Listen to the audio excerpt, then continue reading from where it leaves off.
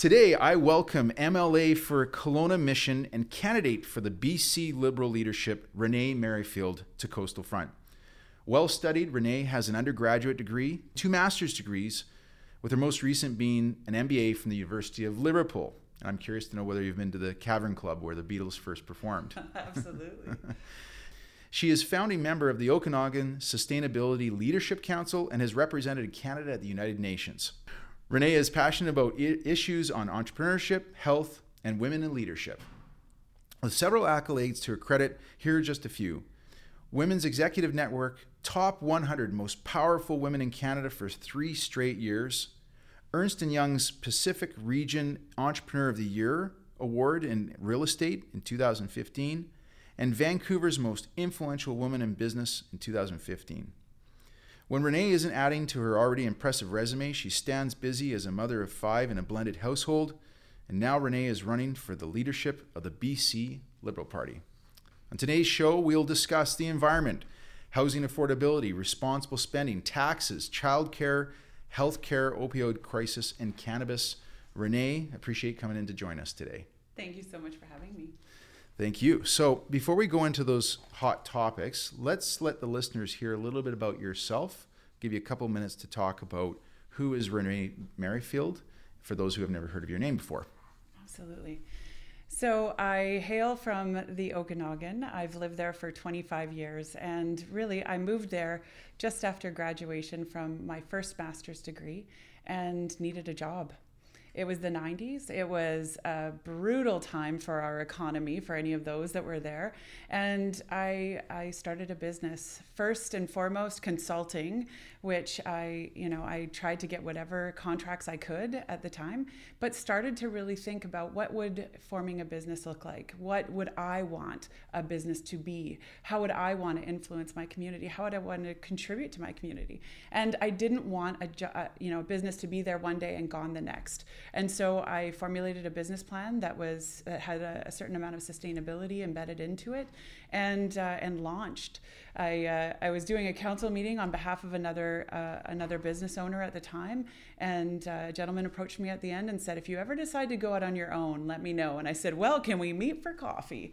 And so on a wing and a prayer and a great business plan, I started a company that now is 31 companies across all of Western Canada. And, from my humble beginnings of not being able to even afford childcare, it now stands with just under $2 billion under managed assets. So I'm proud of that, wow. But I'm not proud of the numbers. I'm proud of the team. Okay. The team is why I was able to step aside and to start on a whole new path. And moving into politics was a jump. It felt like that. But I also believe in being part of the conversation and being part of the solution and in really moving British Columbia forward. So when the BC Liberals gave me an opportunity, I jumped at it and have applied myself over the course of the last year. Yeah, you sure have. And for those listeners who don't know, Renee, you're a fairly new MLA. I mean, you only just got elected in October of last year, 2019? 2020. 2020, yes. Well, I get all the dates, the lost years with COVID. I mean, so you ran for under the BC Liberal Party, got elected in that snap election last year. The BC Liberal Party obviously didn't win the election. Andrew Wilkinson announced he was stepping down, and there is going to be a candidate race, which is why you're here today. This is part of our election series. You're now running to be the leader of the BC Liberal Party, which tells me that you're also looking to hopefully be the premier of this province. Have I got that right? You do. Okay. Absolutely. And, I took some time. I did not enter to be an MLA and think for 1 second that, oh yes, this is my chance to charge forward into leadership. In fact, I was head down, blinders on, face forward, and really hopeful that we would make a better showing than what we did. Yeah. Now, obviously, we were all isolated and it was hard to get a read on, but when the results were out and when Andrew stepped down, then I started to look at who's in the field, who's going to step forward, who will be our next leader. And I was quite excited about that. I was looking forward to seeing who they are. And what was happening was like, we do not have a leader on this slate. We don't have anyone that understands how to take something from nothing and make it into something great. We have no one who understands how to pivot an organization. We have no one who understands how to change an organization. We have no one who understands how to actually move something forward and evolve it forward. And so for me, it was a little bit of a desperate, we need at least one person who can bring that level of conversation and do so in a way that's understanding of the difficulties that business owners face, that women face, that those within our communities are up against right now. So it was a jump in and get involved. Okay, good. Well, you helped answer one of my early questions I'm going to ask, which is the shortcomings you see within the BC Liberal Party. You just laid that out. You also just highlighted women. Now, you're the only woman to be running for this. Now, we also know that Christy Clark was BC's, I believe, first elected, or maybe even the only premier. So first elected. So, we do have a long history of women leading the BC Liberal Party with Christy Clark, but you're the only only woman running today. How should listeners watching this read into that? Is that something we should be considering or thinking about, or what is your view on that as the only woman? Well, I think it does give me somewhat of an edge. 65% of voting women did not vote for the BC Liberals in the last election. I think we need to pay attention to that. 75% of federal Liberals, voting federal Liberals, did not vote for the BC Liberals in the last election. We need to pay attention to that. And you drew attention to Premier Clark, and while she was leading our province, we did have the most diversity that we've ever had in terms of positions of leadership, as well as caucus, as well as throughout the organization. We've taken some steps backwards, absolutely. And I think it's important for us to move forward. I think also as a female, I bring a different perspective. We look at things a little bit more holistically, a little bit more complex. We have a different perspective on how to move things forward and how to lead things forward. We also understand the interconnectedness of different aspects of our society in a better way, I think, than some are taught to do. Now, as far as your challenges are concerned going into this leadership race, what do you kind of see your biggest challenge being? I would say name recognition, obviously. I think that that's a huge one. And I think that the second challenge is COVID.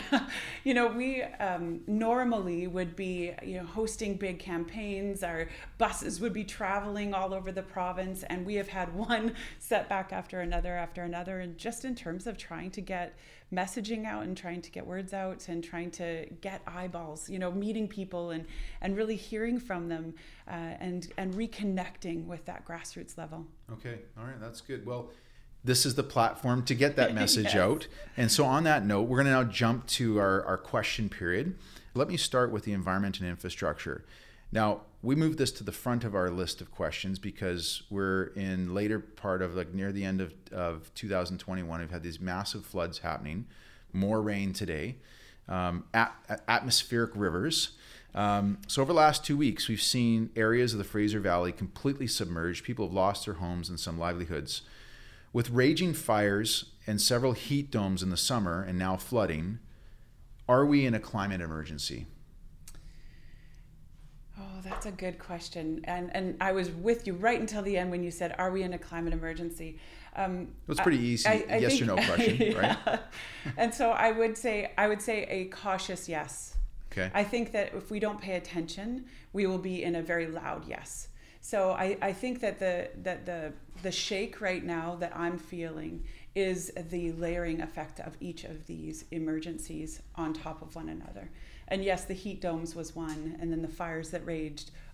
And you can see a cause and effect. Lytton was the highest in terms of centigrade one day, and the next week had been completely obliterated by fire, and devastated. The pictures and the images are just haunting. And there was life lost in both of those, right? Just under 600 people with the heat dome, another 2 with the fires. That's something for us as British Columbians to pay attention to grieve. Mm-hmm. Something we're doing is not right. And then the floods, yes, another loss of life and loss of our economy. We have our logistics are basically on their knees right now, trying to figure out how we're going to get through. But so is our healthcare system, which all of a sudden we're having to shift around how people are getting care. And there is a cautionary tale in terms of people getting the help that they require and that they need without roads that they're able to travel on. Yeah. So I do think that it's time for us to pay attention and really pay attention. And for too long, we've had this either or conversation. It has to be the economy or the environment. And, I hearken back to my early days on learning about sustainability, and it was always the 4 pillars.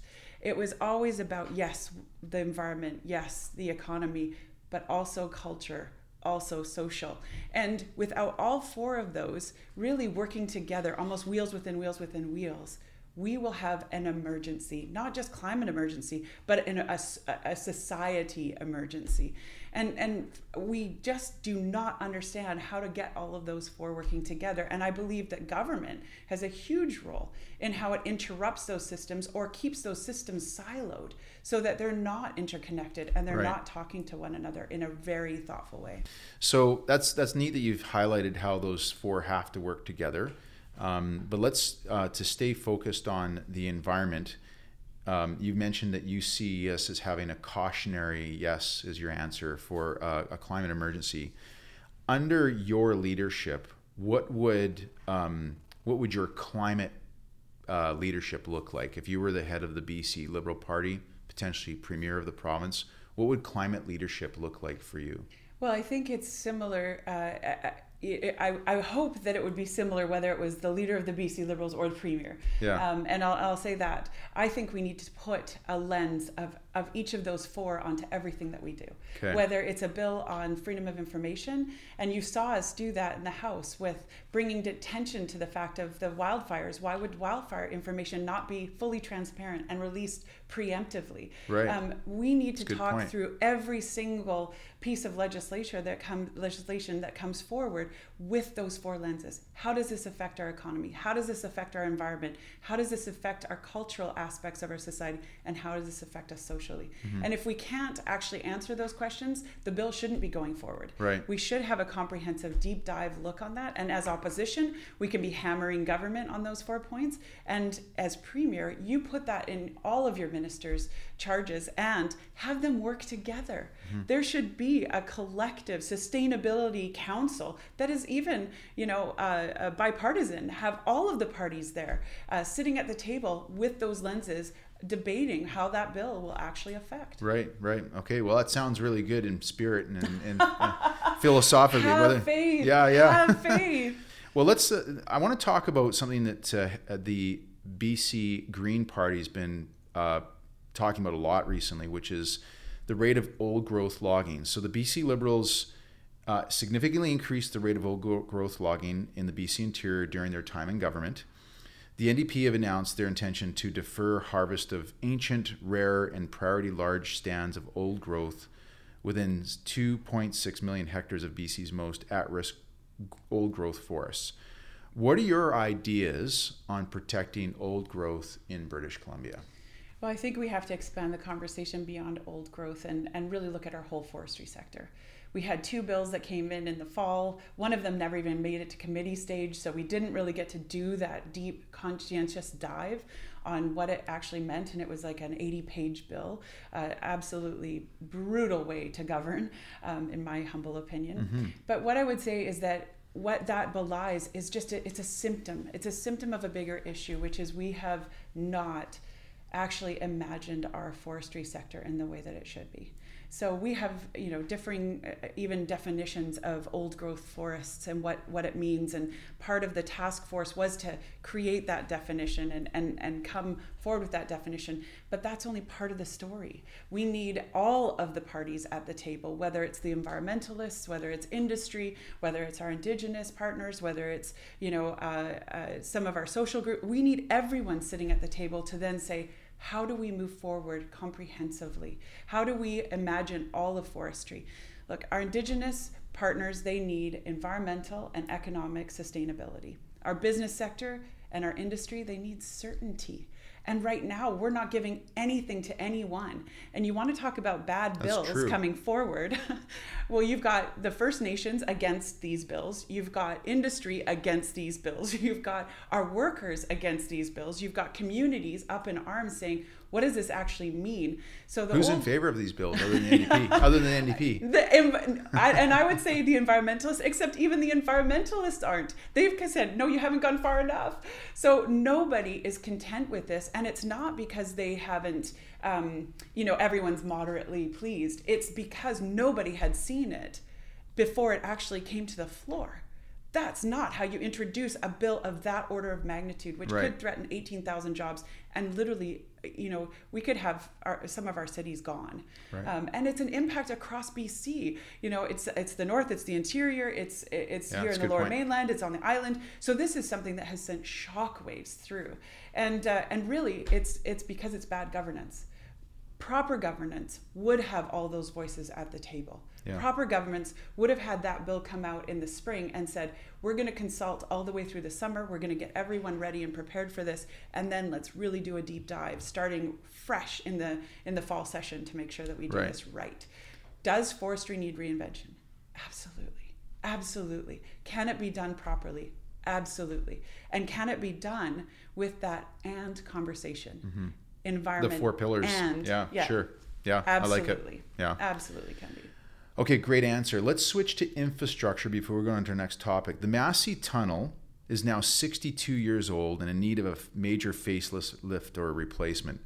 The provincial government will not commit a figure amount to this project. Of course, there's this constant debate that's gone on between the NDP, who've advocated for another tunnel, and the BC Liberal. And I almost think they've chosen the tunnel just because the BC Liberals chose a bridge for another reason. A government do something on a site. So, in your view, like if you were to have some major influence over this, how would you go about getting this problem fixed? Because I'm sure if you've driven through that tunnel during rush hour, it's a mess. It's a mess, and transportation affects our life affordability, our cost of living. You take, someone who has to wait in traffic for an hour and a half while they go to and from, their job. That's 3 hours of non-productive time in their day. It's, even waiting for transit, a bus that doesn't come, a train that's late, missing that last train out of the downtown core at 6 p.m. Well, now you're out of luck. So I do think that transportation has to be looked at very differently as a function of affordability. And should we be doing another tunnel that really doesn't increase the overall capacity? Absolutely not. That is, from a transportation network idea, is probably the worst thing that you could possibly do. At least with a bridge, you can expand it, you can layer it, you can redo it without having to impact our environment yet again. A tunnel, it's set, it's fixed, which is where we are today, right. Which is why we have such a horrible knothole in that particular area. But the other aspect is all the environmental is done on having a bridge. We could, green light, go. And I would say that if the numbers actually came out and weren't just a blacked piece of page or a blacked out piece of paper, we would actually see that the bridge would cost way less money than doing another tunnel, but not gain us any further transportation network. Okay. So Renee, I also want to speak with you briefly about both Site C Dam and LNG in British Columbia. So let's start with Site C. Let's do it. Are you in favor of it? You're glad we're continuing? You're glad that the BC NDP government continue to move along with getting this thing built? Or do we need it? Is it worth the money that's being spent? What's your thoughts on Site C Dam? Oh, those are all such different questions, but I'll go to this. I am in favor of Site C. Yeah. I wish that it had been done differently. Okay. I think that the NDP, they acknowledged that it was on time and on budget after their year-long investigation, but that year-long investigation absolutely robbed us of the contingency fund that was in place for any incidentals or overruns. So what we now have is a project that is through the roof in costs. The contingency was not actually absorbed because of having issues on the site, but was absorbed because of the time frame it took the NDP to actually do their due diligence. So one-year review really set off like this tailspin of added costs? Absolutely. Interesting. The other aspect is that we introduced the community benefits. And community benefits absolutely increased the cost by 30 to 40%. So we had an increase of cost there. We had the lack of the contingency. And then, yes, there were geotechnical issues. But I don't think it was the geotechnical issues. I would actually go to the lack of transparency. They hid those geotechnical issues for almost 18 months after they had been reported. We were hearing in the private sector, even before I was an MLA, about some of those issues that were going on at Site C without any acknowledgement from government. That costs money. Time is money. And if you don't deal with issues effectively, if you don't deal with issues efficiently, and if you have leadership in place that is not dealing with those issues transparently, you have costs that are going to run way over. Those are all really good points. What are your views on the LNG industry and building out an LNG platform? I guess would be up in the Kitimat area. And this favor it? I am. This is something that I have done some research on in my private sector life, and actually talked to some experts. So I've talked to experts in the field, and LNG is an important step in us getting to fully green renewable resources. And it's an important step for us. It's also an important step for the rest of the world. And I know that our energy needs are going to be going up. And yes, we could just, continue to export coal as we do. BC's little dirty secret. We could continue to export our coal, or we could export LNG and actually try to shift the dependency on some of the less environmentally friendly energy sources. It's a good point. I often find it. I mean, I'm very environmentally conscious myself, but I'm also a realist, and I always find it a bit odd how upset certain environmental stewards or environmentalists get over building out an LNG project or program, but they don't even make mention to coal because they don't think they even realize it. They don't even realize how much oil is exported off our shores through the current pipeline or the coal that we export. I mean, you don't have to go very far. Just go to the Tsawwassen ferry terminal. You see the massive pile there. Absolutely. Right? And it's just like they get so upset about LNG and this new modern, way more environmentally friendly form of fossil fuel use. But you barely hear them talk about this pile of black coal sitting on the Roberts Banks there. Absolutely. Isn't it funny? And it is. Why do you think that is? It's what they focus on, right? And they become the narrative. And is it because they don't know it's there, or they have to know? I have to believe that they know. But I think also it becomes, we've for too long, Canada and especially BC have allowed our narrative to be determined from outside of us. We have a lot to be proud of within our energy sector in terms of how our technology is some of the greenest in the world, but also things like our human rights aspect and how we treat all of our workers and how we actually move things throughout our province, and our attention on constantly innovating into more and more green energy. So, there are so many stories that we should be insanely proud of, and yet we allow that to be robbed by some aerial photographs and a narrative that really isn't whole. It's not the whole story. So I'm a big believer in LNG, and I also though just believe it's a step. I think we need to be always pressing the boundaries and marrying our institutions and our innovators along with our industry, and consistently trying to find greener and greener ways to deliver energy to the world. All right, Renee, those are really good answers for the environment infrastructure. Now we're going to jump to housing affordability. Let's start by asking about your definition of what is affordability in your mind, and what does it mean to the average voter? So, I have built houses for the last 25 years, but I actually have made it my life's work to try and consistently create more and more affordable choices. So when I look at affordability, I look at what can an average wage earner within our community afford at the appropriate life stage that they are in. Now, that doesn't mean that my 24-year-old kids are going to be able to afford, the same home that they grew up in right away, right? But I also, coming out of university, lived in a 360 square foot apartment while I was, pregnant and starting my first company. So there are some things that I think we need to adjust in terms of what we see our needs truly are. But having said that, the housing affordability has skyrocketed. If you look at any of the metrics that we measure by, whether it's 30% of your income, whether it's how many times your annualized wage it should be, we are so outside of the box that Absolutely. we can't even see the box anymore. And that's largely, our statistics show that. We have the lowest housing per capita in all of the G7. We have less houses for our population than the UK does. So you think about that, of course we have a supply issue. And that's a really good point. And they have way less land than we do. Way less land. So on that note then, and being that this is your background as real estate, do you believe this is a simple supply-demand issue? Like if we just increase the amount of supply of housing in the province and the Metro Vancouver area, that it would solve the problem? I think reduced to its most simplistic form, yes, absolutely. If we increase supply, you will see there being more options at less costly measures. Having said that, the reason that we don't have supply, I think, is really important to look at.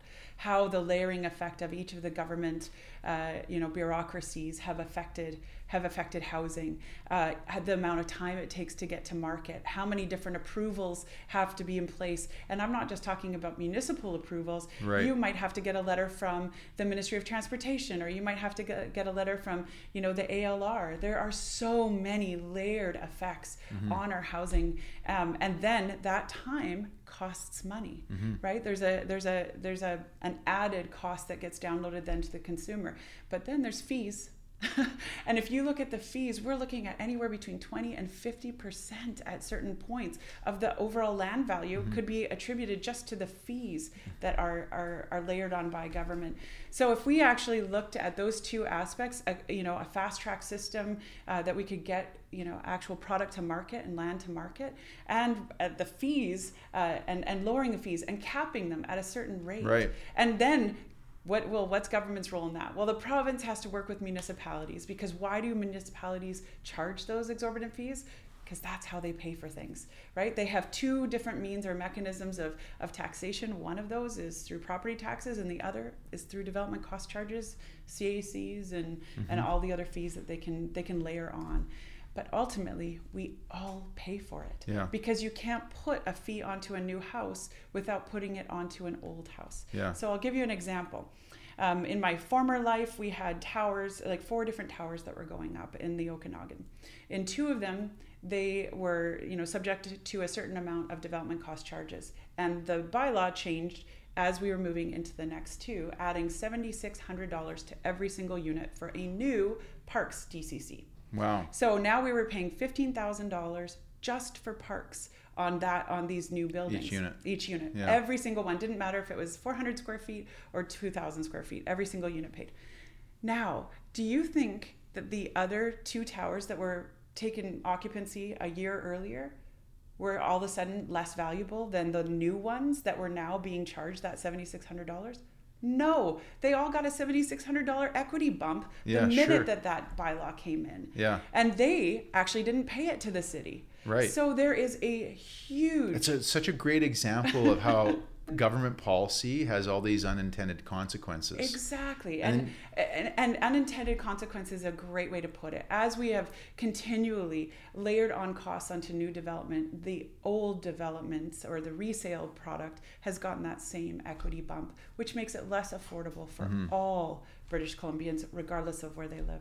So to summarize, your 2 big criticisms of the affordability issue in our cities and our province. One is how long it's taking builders, whether they're big builders or small builders, to be able to just get their projects done because of the multiple levels of bureaucracy at the local level and the provincial level, combined with these extra fees. Well, those are just two. Then you look at then you look at, because it is a very complex thing. But yes, how long it takes to get zoning, how long it takes to get a development permit, how long it takes to get a building permit. Absolutely. And you pull those all three together, you could be talking about 10 years in Vancouver. Absolutely. You could be talking about 14 years in some places. Some places have shut down development altogether and said, no, we're not going to do any development. Yeah, we've been talking to lots of developers. I can't get them on the show because they don't want to be on record. But None do. No, because they don't want to shoot their chances of getting their latest project developed. But a lot of them have told us that they just simply won't build in Vancouver anymore. Yeah. They'll build in North Vancouver, they'll build in Burnaby, but they will not build in Vancouver proper because of what you just said. A project that's a low-rise, 4 to 6 story, all rental apartment building in the Cambie corridor, which might have taken a decade ago 4 or 5 years to build, is now taking 9 to 10 years to build. Well, and you're totally right. They're absolutely adding and adding and adding complexity. And the issue is that a project taking 10 years is probably going to go through 8 different planners, 5 different governments, Right. And all of those government changes come in with new mandates, new. And when cost of capital is really cheap, maybe it's not such an issue. But now that we have rising interest rates and mortgage rates are going higher, this is just going to become more costly, all passed on to the consumer themselves. Absolutely. Now, a lot of these issues, because it's a topic I know quite well as well, so a lot of these issues do go down to the municipal level. And we did ask this question to your other peers that are competing for the same role. So my question to you is, as the head of the BC Liberal Party and being in a provincial position, how would you get these municipal governments like Vancouver to kind of smarten up? What would you do, because it's kind of out of your jurisdiction? What would you do to help? Because that's where a lot of the developers tell us their biggest issue isn't the province. Maybe the archaeological branch, for example, is an issue. But there is a lot of it is at the municipal level. So how would you, as the head of the BC Liberal Party, try and fix that? Well, I think there's a lot of interconnectedness, and I think that the province actually plays a bigger role than what they have in the past. And the reason that they haven't is largely because they've downloaded a lot of responsibility and a lot of the costs to municipalities. So I don't believe you can give one without giving the other, but I do think that as a provincial government, we can ask for outcomes, and outcomes that say you can only take this long with an application. And once it's through that part, then you have to let it go. You have to have this much staffing and appropriately staffed. You have to have this many housing starts, not approvals, but this many housing starts through your system every single year, because we know what the population growth is. Yeah, sure. Within the city of Surrey, we know 1,500 people are arriving every single month. If we were going to put that into how many housing starts do you need to have? Well, probably about yeah, exactly, because you're still catching up. Yeah. So we need to set those expectations and those outcomes, and then come forward with what they need. UBCM has been asking for many years about certainty for large infrastructure projects. Give them that certainty, but say, in order to get this, you need to also come forward with this for our housing sector. Yeah. And almost, it's a carrot, not a stick. It's an agreement and a partnership as to how you move forward. The other aspect that I think has not been well done is regionally planning. Okay. And if you regionally plan and look at where everything is going to be, because the transportation needs to be regionally done, the housing needs to be regionally done, education needs to be, we need regional plans. And to have this siloed effect of all of the different planning exercises that are done within the cities, I think is not going to work long term, and we're seeing the negative effects of it. Okay. So let me ask you some very pointed questions. One is about offshore money, and the second is about foreign ownership. They're kind of tied a little bit. So first question is, how big of an impact do you believe offshore money has had on the affordability crisis, particularly in the Lower Mainland? So statistics would show it's about 3 to 4% of the overall real estate market specific to the Lower Mainland. Okay. That's a very low percentage. Okay. And if we pulled out what those unit types are, you would find that it's going to skew more to a higher end product than competing on the open market for condominium. Lower middle class foreigners don't come to Canada and buy houses. No. Okay. So you don't see the foreign investors that have been buying houses in Vancouver and the Lower Mainland being a material factor in housing affordability? They have made headlines, but usually because it's a $12 million home. Right. Exactly. Right. Yeah. You don't see where Yeah. it's a condominium, Yeah. you know, in Burnaby. So on that note, then, would you adopt? Maybe you've already answered this question. Would you adopt the New Zealand model where most foreign ownership is simply banned from acquiring real estate? Justin Trudeau talked about he's going to do this now, ban ownership of foreign ownership of real estate in Canada or BC.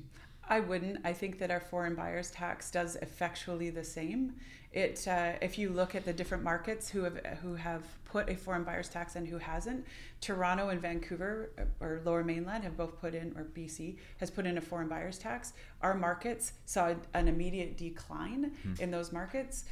Montreal went skyrocketing. It did. I know. It's amazing, isn't it? It truly is. Yeah. So I think that we've already had that dampening. So would you get effect. rid of the foreign home buyers tax? No, I wouldn't get rid of it. Would you reduce it? I'm quite content where it is in terms of the 20% at this point. What I would provide for are exemptions. So where you have a professor that's being recruited for one of our institutions, or where you have a workforce that's coming in from a certain area that is direly needed in a skilled workforce, I would create exemptions for those people that are coming in directly. Yeah. But to keep it, you know, as a dampening effect and to make sure that those monies are going back into creating housing affordability, absolutely, I think it's positive. Well, to your earlier comment, and I told David Eby this recently, I said to him, look, you know, this foreign home buyers tax has unintended consequences. One of them being, if you think about the $12 million mansions that are in West Vancouver and West Side Vancouver, why not let foreign buyers buy them? I mean, why not let all the rich people out there just play a game of musical chairs, move these ownership from one to another, and every time they sell, you collect property transfer tax. I mean, if you think about it, right, from a mathematical standpoint, if you get more speculation on the highest end of the market, I said, why don't you just make the foreign home buyers tax like something that people can still stomach and make movement, like actually create speculation with anything above $5 million, because even a $5 million house that goes from 5 million to 8 and then down to 2, it's still not affordable for anybody other than a bunch of rich people. Let them pay all the taxes in the world by moving this around in a game of musical chairs. Yeah, well, you know, that I like the musical chairs aspect, but I probably wouldn't recommend that. Not because I don't think it's maybe a huge grab, but I just think it's too small of the market. Right. I just don't think it would have the necessary effect. And if you looked at the cost of that tax and looked at the cost of actually managing that tax, like what's the threshold and how much and where, and it would, for the dollars that we would get, it probably would cost us more to actually manage that. But having said that, what I believe and where we should go with that is decreasing the cost of housing and increasing housing affordability. And the NDP have no intention of doing that. You know, you talk about the cash that's coming in, the revenues that are coming in on property transfer tax. You look at the 3-year projection of the NDP government, it's going up, which means housing affordability is not on their radar whatsoever, which is scary, right? They do not have a plan to fix it. And there are, I mean, I've given you a very small fraction of what I would see as a holistic housing plan and how we actually tackle housing affordability once and for all. Right. And I won't release all of it though until 2024, but I have had it costed out by some university professors just to prove that I had it ready to go for right now. Good. But there are some other elements that I'm borrowing from other jurisdictions that actually springboard people into the market and give us a housing affordability without relying on government and the government 20-year hangover when all of those products actually need renovation. Right. Well, I'll tell you what, let's put a rain check on that topic. We can do a whole podcast on it, you know, after this leadership election's over and you've won the leadership race. Done. Okay, let's jump to responsible spending. It's a topic that's really important to me. You asked me earlier why I do this. I do it because I want to make government at all 3 levels accountable for their spending, and I want to force them to be more transparent. First of all, where is the current BC NDP government on with respect to spending? Are they being responsible with their spending? No, they are not. It has been eye-opening over the course of the last year to learn and to see all of the ways that money is being spent without getting anything for the British Columbian taxpayer for it. It's absolutely shocking is the easiest way to put it. And I wish that there were 20 of you out there holding government to account. And, honestly, we should never be afraid of being held to account as government. We should actually welcome it.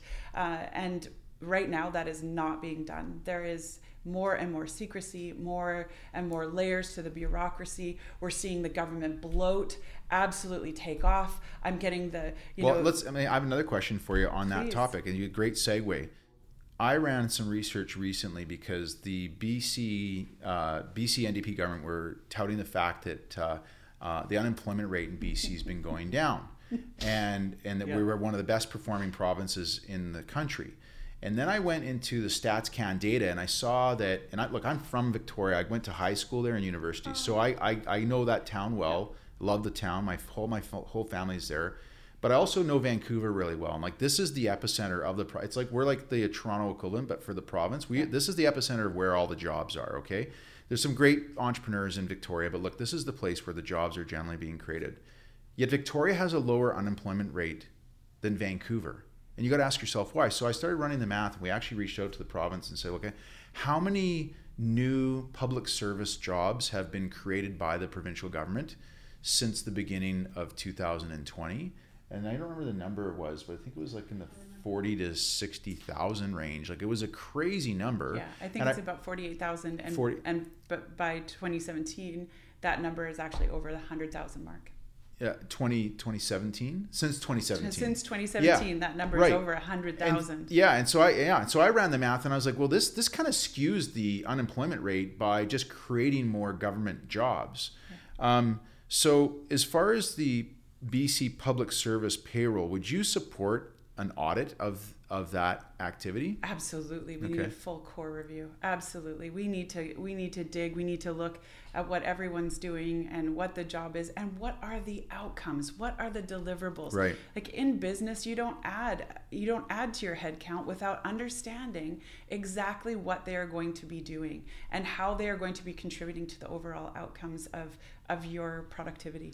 Right now, I do not see that. They're not adding more frontline. They're not adding more people on the ground. They're not adding those that actually influence, which is why we're not getting better service when we go into the So where are these jobs being created then? They're all on the executive level. They're all in the management levels. It is truly the biggest. I mean, bloat is the best word I can say. Like there are more executive roles that are being created than I would argue than ever before. The problem with this too is that it's very costly once you've hired on, government bureaucrats, because they're generally, a lot of them are union jobs, and they're like a great deal of job protection, and then to make cuts there is very costly. And there's also pensions that are pension obligations that come later on. Okay. Would the BC Liberals get back to balancing the budget, or is generational debt a new reality for us? I think we have to eventually get back there. I think that no government can survive by just taking on more and more and more debt. Having said that, there is a certain amount of debt that it's like, in business, are you going into debt for things that are going to make you money later on, or are you going into debt operationally? We just talked about the number of jobs that the NDP have increased the government spend by. That's $10 billion a year that we're not getting anything more for. Right. So that is bad debt to take on. That is debt that you don't want. Whereas if you're taking on debt for a road, for a bridge, for to get for a rail line, to actually get goods to market, to get people to where they need to be, that type of debt is actually stimulating your economic growth, which ends up making you money. So it's what are you spending on and why? Yeah. And this government doesn't seem to get that at all. And in fact, criticized the last government, BC Liberals, for what it was doing along those lines. We were spending to increase the amount of infrastructure, because if we don't keep people healthy in hospitals, we're not going to have a labor force that's ready and available for our economy. So if you look at, again, if we go back to those wheels of interconnectivity, you need a strong economy to have strong social systems, to make sure that culturally you're firing on all the cylinders and relevant, to make sure you're taking care of your environment, which then takes care of your economy. Yeah, it's all a connected circle. It's a really good point. Yeah, absolutely. Well, on this similar theme of responsible spending, let's spend a minute talking about taxes. We need significant policy changes if we want to attract new tech companies and encourage entrepreneurship. Currently, the business tax jumps from 2% to 12% once a company's revenues, not profits, revenues reach $500,000 a year. What are your ideas on creating more investment in BC in the tech sector and by entrepreneurs? Well, right now we're telling all of our entrepreneurs, all of our innovators, all of our tech sector, we're closed for business. We really don't want you here. You're talking about a highly mobile group of individuals who can go anywhere to start their companies. But my fear is that it doesn't just end there with the taxation that they've had. I was talking with a manufacturing company this summer that's based in Vancouver, 1,000 jobs, and they're moving. They're moving to Alberta. And when I was, went out to meet with the business owners and convinced them to stay, they just said, we're dying of death of 1,000 cuts, and each one gets deeper. We cannot afford to lose those manufacturing jobs any more than we can afford to lose those tech jobs or those jobs that our young entrepreneurs are actually bringing forward, or old entrepreneurs. Yeah. I'm not ageist. So I think we need a whole different environment for business to live in, and that requires government getting out of the way, less bureaucracy, less taxation, and really stimulating them, and then putting in place what they need to get their goods to market, putting in place what they need to make sure that they're operating at a cost environment that allows them to reinvest, that allows them to employ people, that allows them to grow their businesses. And right now it's just not there. Okay. Well, one of those, that's a good answer. One of those items, Renee, is the MSP premiums that were scrapped by the BC NDP in exchange for the employer health tax. If you were in a role as premier of this province, leader of the BC Liberal Party, would you bring back the MSP premiums and get rid of the employer health tax? So I would, but I would do it differently. Okay. So I think that MSP should be means tested. I think that there should always be healthcare offered to those at the who are in the lower socioeconomic for free. I do not believe that it should be ever an impediment. Having spent some time in the US, I've seen people go bankrupt because of trying to provide for their health needs of their families. I do not believe that should ever be the case. But having said that, it did not get scrapped. It just got downloaded and then increased to the business sector, which then the business sector doesn't, we don't have, they don't have money just falling off trees that they can pay that with. It has to come from twofold. One, it comes from the, the wages and the benefits that they're able to give to their employees, or it goes to the consumer of the goods, which then, if we talk all the way full circle, leads to a lack of affordability and an increased cost of living for all British Columbians. To be a devil's advocate, can you also argue that it could also come out of just the profits of those businesses? I wish I could, but most of those businesses, you're looking at 2% on their overall cost of employees. Most cost of employees are going to be in that higher percentage. A service, provider is going to be up in the 60%, will be just based on employees. You increase that by 2%, yeah. Even if they make 10% profit on an annual basis, they're no longer viable at some point. So I don't think it just comes out of profits. That argument is actually from not understanding how a business runs, or not understanding that businesses are for profit, not for profits, which means they have to have profits in order to invest, in order to expand, in order to have those dollars next. And we need them to be profitable, or we don't get their taxation. Yeah. So if they just operate at zero profit every single year, and that's just given to employees, through an EHT, well, we don't get their taxation. Yeah. Last item on taxes: what tax reforms would you change or create if you were the leader of the BC Liberal Party, premier of the province? Well, I think that taxation is a great way to actually incent where we want to see growth, where we see industry going, where we would like to move things forward. And one of the things that I've looked at in terms of an economy is how prevalent your entrepreneurs are. Entrepreneurs, number one, in terms of building resiliency, building recovery, and making sure that you have innovation. And if we're serious as British Columbians about being that world global leader, we need to incent those entrepreneurs to be here, stay here, and risk. It is a huge risk as an entrepreneur that you're taking and investing everything you have, sometimes everything that your friends and family have, to make sure that you're starting this company and bootstrapping it. And so I think that that's a great way to put some tax incentives or tax reform in. Where else would I? I think that our whole personal taxation has to be changed. There's great studies out of the University of Calgary that show exactly where that threshold is, where you can tax and where you get the benefit of the tax, and where if you go above it, those people either leave or they create their own strategies around it. I think we need to optimize taxation to make sure that we're benefiting the most that we can as British Columbians, but that we're not actually scaring people away or scaring businesses away. And right now we've superseded that. We've gone above that threshold at this point, and we've become less competitive as a result. But we saw in the film industry how we incented films to come here and gave tax credits for what they were paying in labor and employing our local resources. And look at what that's done in terms of actually increasing that sector. I think taxation is a great way for a provincial and federal government to really look at, where do we want to see growth? Let's make sure it happens, and let's make sure that we do this right. The other thing is, we're competing around the world with that happening already. Yeah. That's why forestry companies are going down south. That's why we're seeing, some of our tech sector go in other places, because they're being incented to do so. Mm-hmm. And I think that if we want to be competitive, we have to look at what they're doing and hopefully do the same.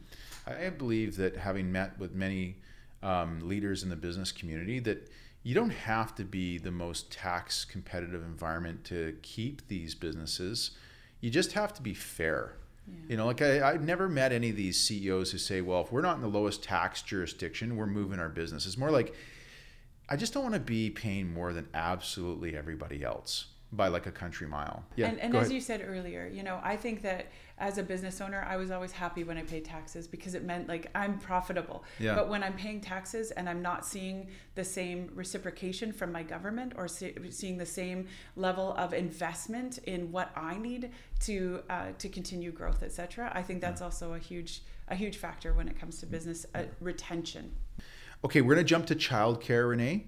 Okay, let's do it. You've got 5 children in their 20s. Okay, yeah. So childcare is a big focus for BC. And fellow candidate of yours, Gavin Dew, his wife, I think, runs a childcare center. So she does. Erin is fierce. I love her.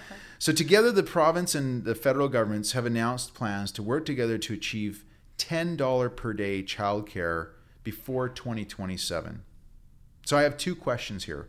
One is this achievable, or are politicians selling a pipe dream? And number 2, under your leadership, how would the BC Liberals do things differently?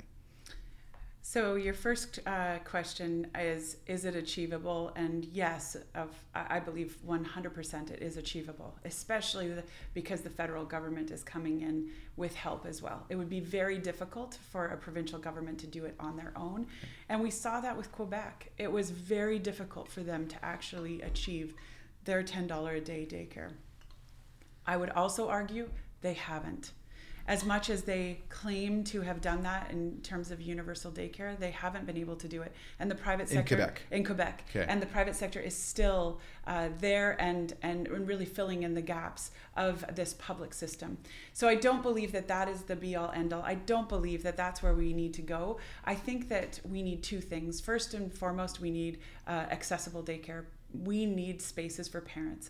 And the great outcome from Quebec that's been studied after their $10 a day daycare went in is that they saw a 16% increase in females in the workforce. That's huge. That is an awesome outcome. The other thing that they proved is that it actually paid for itself. So the number of parents that they got into the workforce actually paid for what they were putting out in terms of their daycare program. So it can be revenue neutral as well, and net neutral on how much it costs to the taxpayers. But I would say that the money should follow the child, that it should be needs tested, that means tested, so that we don't have necessarily the surgeon who is getting $10 a day, but rather it's the one that needs it the most. That space so sort is of made means tested. Right, means tested and made available to them, because the second thing it has to be is affordable. I, as someone who struggled, and someone who often, there were years that I spent more on my childcare than I made in a year, and that's hard. That's hard to do. And I've talked to other women who I've said, like, consider it like going to, paying for your education to get up into those, into those roles that will actually allow you to pay for it and take home some money. But it's very, very difficult. And right now, 40,000 children born every year in BC. We've got more that immigrate here. We've got 220,000 children ages 2 to 5 right now in BC.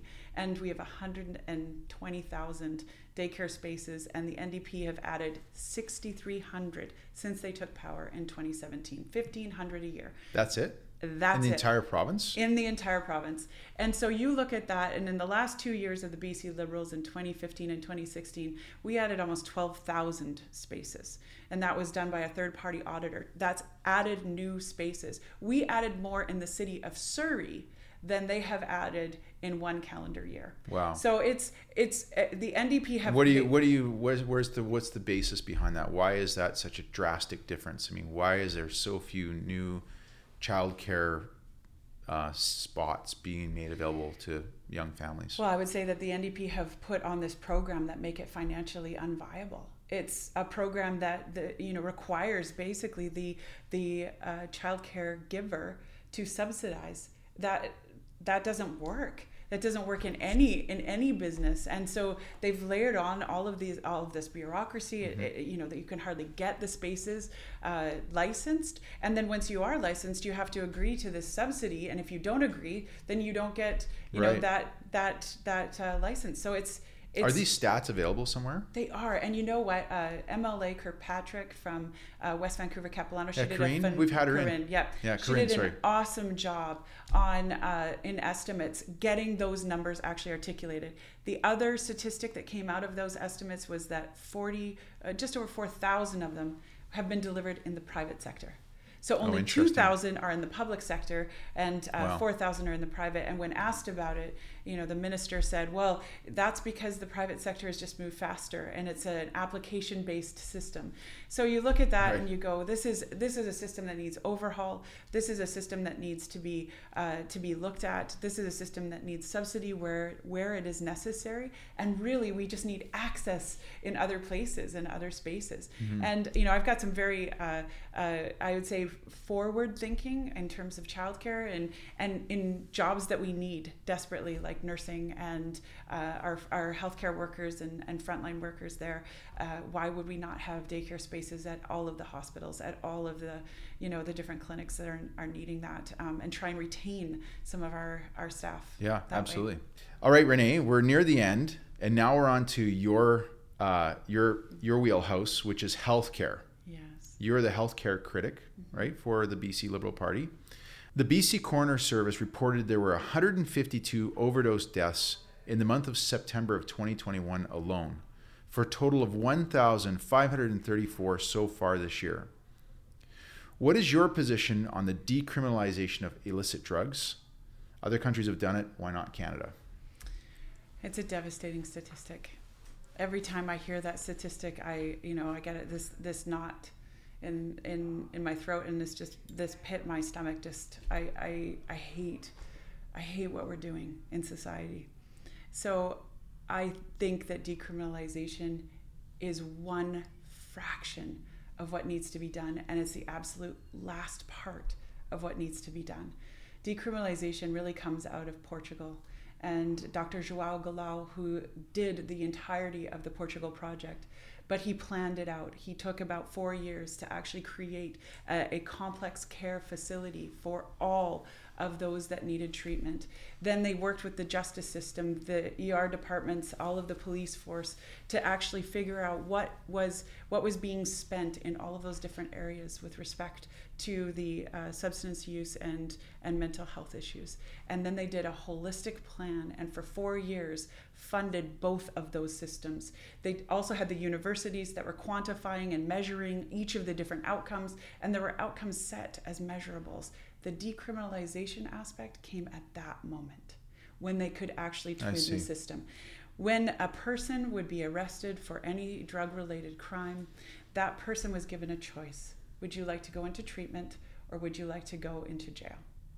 That person then often, and it was a very high percentage, chose to go into treatment.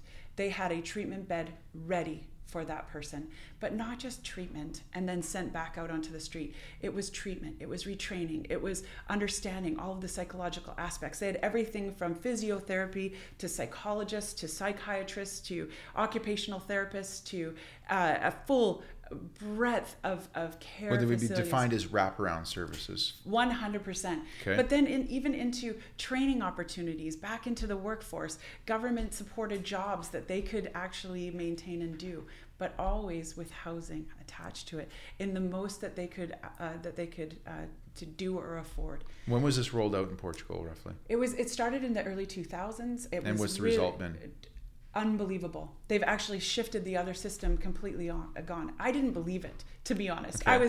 I started studying this when I was on the Interior Health Authority board, and I was the chair of the Special Priorities Committee, and one of those aspects under my mandate was mental health and substance use. So I actually traveled to Portugal, and I went and I wanted to see firsthand, where do your homeless live? I want to see what's happening. And they look at you a little bit stunned. So I'm in downtown Lisbon and sort of the old part of it, not in the bougie tourist areas. And I'm like, no, where are your homeless? So then I had a Portuguese interpreter and my spouse, who is also was raised in Portugal. I'm like, okay, no, these are the people that I want to see. Like, where do we interact? Where do we find them? Yeah, where's our downtown east side equivalent? They do not have it.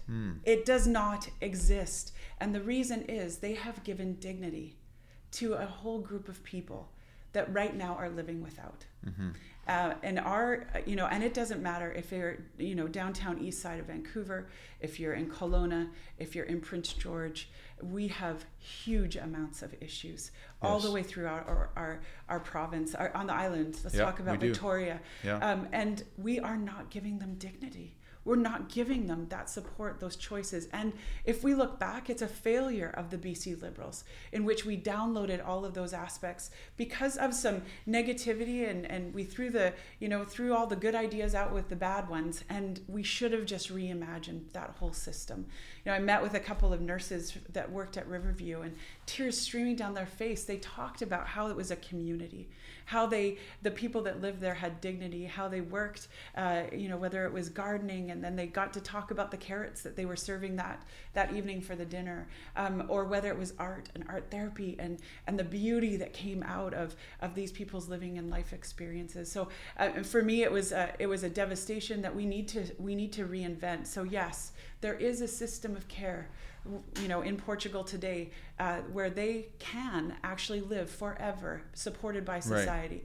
But so you use the word reinvent. Would you more say you would just borrow an already existing? I mean, why not reinvent the wheel? Absolutely. Why would we not, take from that jurisdiction and modify it to support what we have here and where we are in British Columbia? But absolutely, don't invent the wheel. Do something that's tried, tested, and true, and has over 20 years basically of data associated with it. And Dr. João Goulão, he does a ton of speaking and TED Talks, etc., and definitely someone that is still around and could help us with that modification. Okay, well, that's good. I've never heard of this before, so that's I'm going to check that out.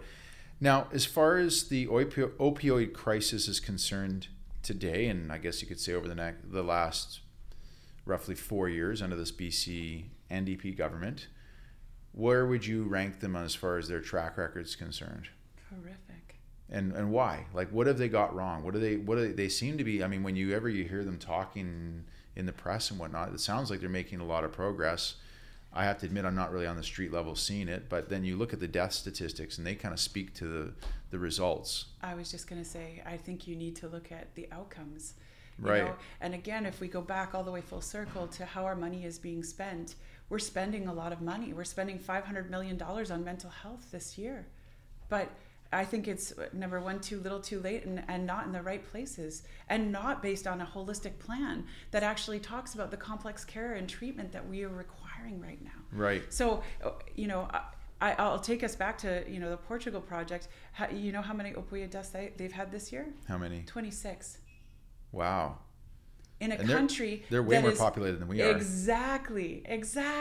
So, Wow, in terms of outcomes, I don't care how much money you spent if you didn't get and it's not like Portugal is like rolling in the money dough either. Like if anybody knows about the European financial crisis or debt crisis that was only less than a decade ago, Portugal's like their debt rating is like, we have a AAA. Well, we used to have a AAA. Now we lost it. So that's interesting. Okay. But the other thing that they factored in is that it ended up costing less money.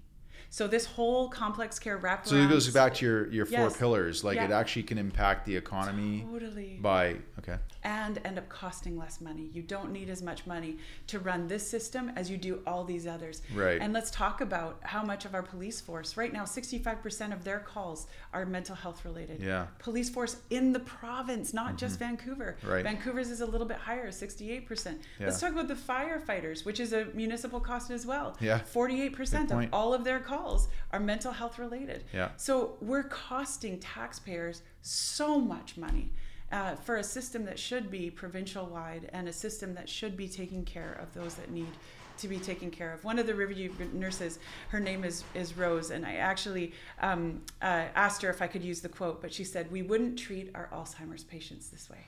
You wouldn't, like I had to do, put them in a taxi cab and send them downtown Eastside and say, best of luck to you." Right. Yeah. I don't want to sound insensitive to Premier Horgan's situation with his cancer diagnosis, but I was a little bit taken back by how he was able to go and get himself, a biopsy and then surgery so quickly. Do you believe that if you're a professional hockey player with the Vancouver Canucks, you're the premier of the province, there is a bit of a different path towards medical treatment than if you're the average, Joe Lunchbox working the construction site? Depends on if WCB is involved or not, because that's the other aspect of where you get fast-tracked service. Right. If you're on a WCB claim, you get very fast-tracked service. So there absolutely is different systems that exist right now. If you happen to know a surgeon and can call them, they might get you on their wait list faster. It's because it's humans, right? We're all just humans. But the NDP government right now, I mean, in estimates, Minister Dix and I went head to head on where the $250 million of the surgical renewal program went, because I couldn't find the money in the system. And in terms of the surgeries that we actually accomplished after they said that they had reached the same efficiencies of pre-COVID, we did 12,648 less surgeries. So not sure what we spent $250 million, but when pressed, it was all on capacity. Well, I don't know about capacity because we're shutting down ORs left, right, and center because we don't have the nurses for those ORs. I've got a surgeon in my own hometown that's been sitting for 3 weeks saying, I've just been canceled. There's just we don't have an OR open for me to come in and operate in. That's amazing, especially knowing how many patients have been put on surgical wait lists. But you mentioned cancer. Our cancer outcomes over the course of the last 4 years have gotten worse. We have slid down onto last place of last place, and we continue to slide. We shut down the surgical oncology ward of Surrey Memorial Hospital. We're going to wait until 2028 for a new cancer center to be built. Like, our resourcing, our staffing, the amount that oncologists are working right now is absolutely unacceptable. And if I could, I hope that I'm sounding the alarm bell, because when I actually started delving into some of these statistics, I was irate. The number of unattached patients, surgical wait times, cancer care outcomes. We should be so upset with how we are being treated as Canadians and how we're being treated as British Columbians. So what would you do to fix this, Renee? Like, where would you start? What would you? You're the head of the BC Liberal Party. You've just been elected premier.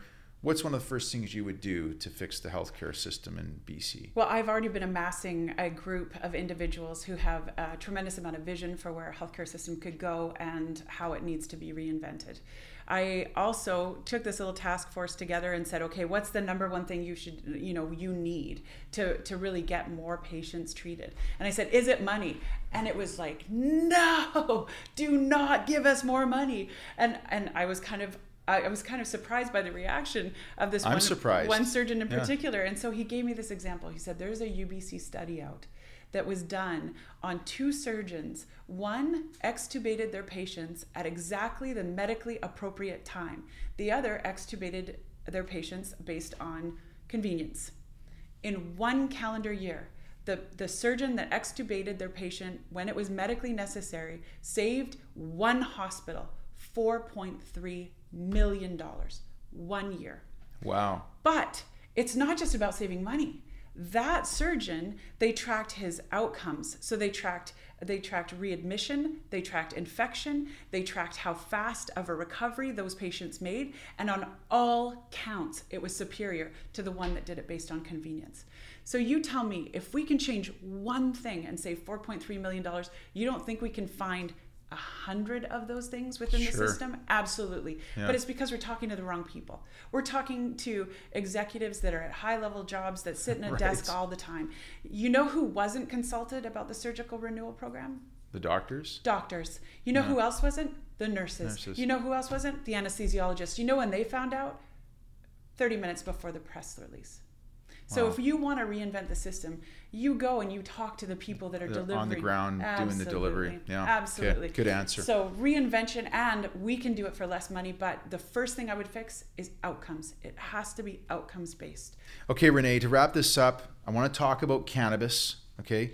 Cannabis has been legal in Canada now since 2018, but British Columbians have taken an interpretive stance on what legalization means. What I mean by that is there are people who consume cannabis through the means of a legal, regulated store, and then there's everybody else.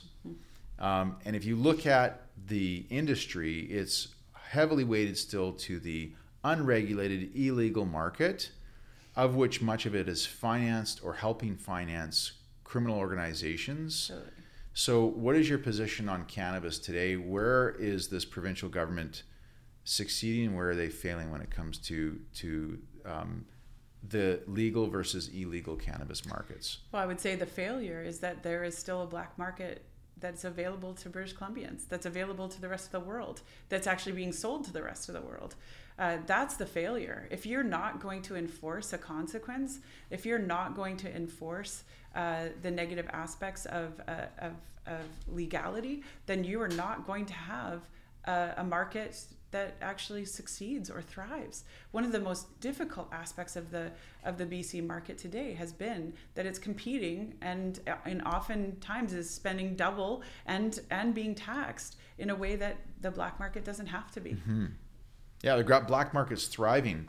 Absolutely. So if you were, again, Premier of the province, you're the head of the BC Liberal Party, what steps would you take to try and combat the fact that you've got a lot of illegal activity going on, which is funding criminal activity in the province? Well, I would take a tougher stance on the black market. I would enforce the legality or illegality of that market. I mean, that's a real simple aspect. Yeah. You know, you get your task force going on it. You make sure that is what you look for, you find, and you penalize. Because without it, we're never going to. There's virtually no enforcement right now. No, none whatsoever. Yeah. None whatsoever. Yeah. And in doing so, or in that way, our BC companies will go other places. Yeah. Right? They have to in order to survive. Yeah. So, and you know, I said that there was no taxation for the black market. There is. It just goes to criminals rather than to taxpayers. Yeah. Okay, Renee. Last part of this podcast is your opportunity to speak to the listeners. So, why don't you let the listeners hear your pitch and how they might be able to get involved if they like what they hear? Absolutely. We can't go backwards. If we go backwards, we're doomed to repeat the same mistakes that we've made, as well as we will become irrelevant. We can't go sideways, because if we go sideways, we're simply, picking probably a safe choice, but not one that's going to win. The only way we can go is forward. And in order to go forward, we need to choose a leader that is different, that doesn't look like all the others, that doesn't talk like all the others, and that British Columbians will pay attention to because they're saying something different. I truly believe that I am that candidate. I'm the one that doesn't sound like everyone else. I'm the only one who is a mother. I'm the only one who has the wealth of business experience that I actually do. And not just business experience, business success. Because I would argue that not all experience is actually good. Some of it can be very bad, and some of it you can be, carrying a lot of baggage with. But for me, I have a tremendous amount of success, and was doing a lot of grassroots work when others were not. So I believe that I am a choice forward, and I am a choice where even you were like, well, Renee, you can't really do that. But when I've been told that in the past, all that means is that, they can't see the way forward, but I can. So I am determined, and good. I think that there's a clear way for us to get to victory for 2024. And if people want to get involved with your campaign or helping you become elected as the BC Liberal leader, what do they do? Well, go on to reneemerrifield.ca, so ReneeMerrifield.ca, and click info, and it will get to my campaign manager or myself. So absolutely, we love to get you involved. If you want to hear more, if you want to talk to me, if you want to write me an email, if you want to become a member, if you want to donate, all of that is available to you on there. Well, Renee Merrifield, I wish you the best of luck on this campaign and becoming the BC Liberal leader. When is the final decision being made? Is it February? February 5th. Okay. Yeah, you have to be a member by December 17th. Okay. In order to vote. And just for your listeners, being involved in a leadership race is actually very empowering.